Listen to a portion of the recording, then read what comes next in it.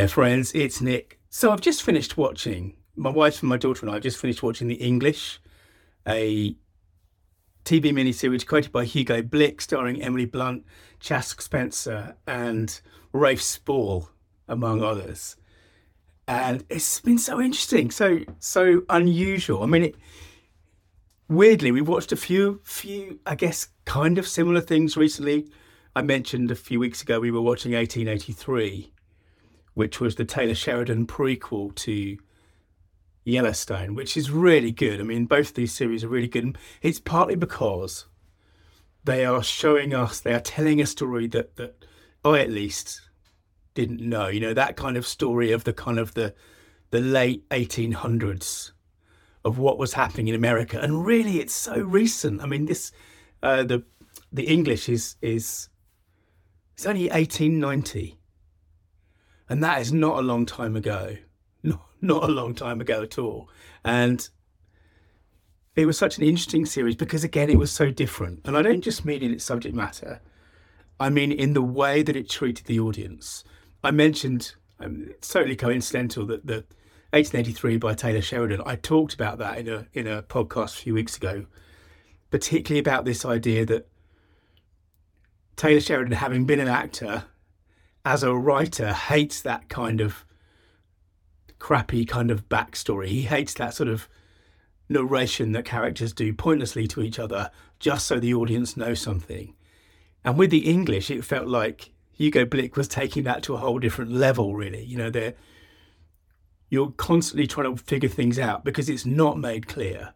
You have to work it out. And as I said before, when I was talking about Sheridan's work, when you are trying to understand the relationships, which is a lot like life, right? When we go into a new situation, we're looking for the interactions between people. We're looking for how things work, you know, in a physical level, yeah, but also in a social kind of level. Who's the top dog? Who's calling the shots? You know, where do I want to put my attention? All of that kind of stuff. And it's the same, of course. And we get some information in a TV series. You know, if Emily Blunt is in a TV series, you know she's going to be a major character. Yeah. If Kevin Costner is in a TV series, the chances are he's going to be a major character. So we get some of that information. But so much of this show was different. It felt like you were jumping, and there are whole pieces of the story, certainly whole pieces of the journey that we don't see. And they go from one thing to another thing without any kind of introduction sometimes. And again, we lean in. We want to understand what it works. And what's interesting is, even in things like the direction, the framing of the shots, there was something very kind of auteur about some of those framings because they're not normal. In fact, it reminded me, you know, years ago, donkeys years ago now, when I was doing my media production degree, you know, and we were doing audio, we were doing video. We wanted to be filmmakers, a lot of us, but we were doing, you know, we were creating, shooting, directing pieces of work. And one of the students, I can't even remember the guy's name now, he's tall fella, but we'll call him tall fella. He shot this thing that broke all the rules. He shot this story totally in wide shots. It was a kind of a strange, slightly trippy kind of thing, but because he broke the rules, it just stood out. And there was some framing in the English where you've got two characters talking to each other, and they're both tight cropped, so you get what we call a one shot. So it's one person in the shot, but tight on their face. And they're talking, if you imagine them talking left to right, I'm doing that thing again where I explain something visual on a podcast, so forgive me.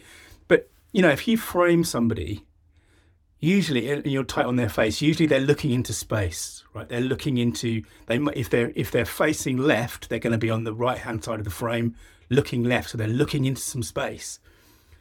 There was framing in the final episode of English where it was the opposite. They were looking left, but they were also on the left. And it gave you this kind of weird claustrophobia.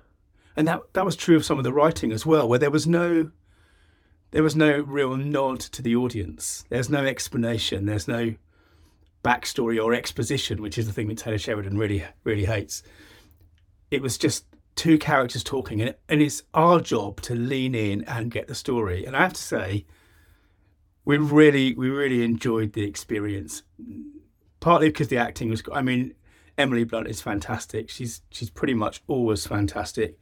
Chas Spencer I haven't seen before, but he was certainly great. And Rafe Spall, who if you've ever watched Trying, which is an Apple TV show about a couple trying to get pregnant and then adopt, and he plays the bloke, and he's so lovely. He's so nice. You wanna reach into the TV and give him a hug. And here he is in the English playing. Well, I won't give it all away, but he's not a good guy, and you hate him. You kind of viscerally loathe him, and that's an example of a great actor, right? Someone who can play against type. And so the whole thing was really interesting. If you haven't seen it and you're in the UK, it's on BBC iPlayer. I'd recommend it, and I guess you can probably get it all over the place as well because it was done in association with Amazon.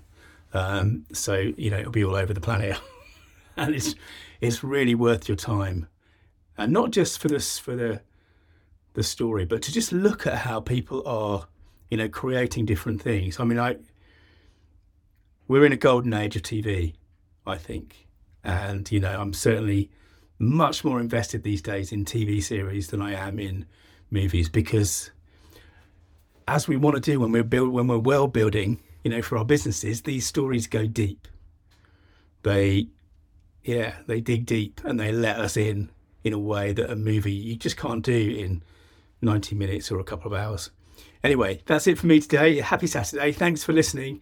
Remember that your story means business. And if you want to dig deeper into the stuff that I do, search online for story.business. Bye now.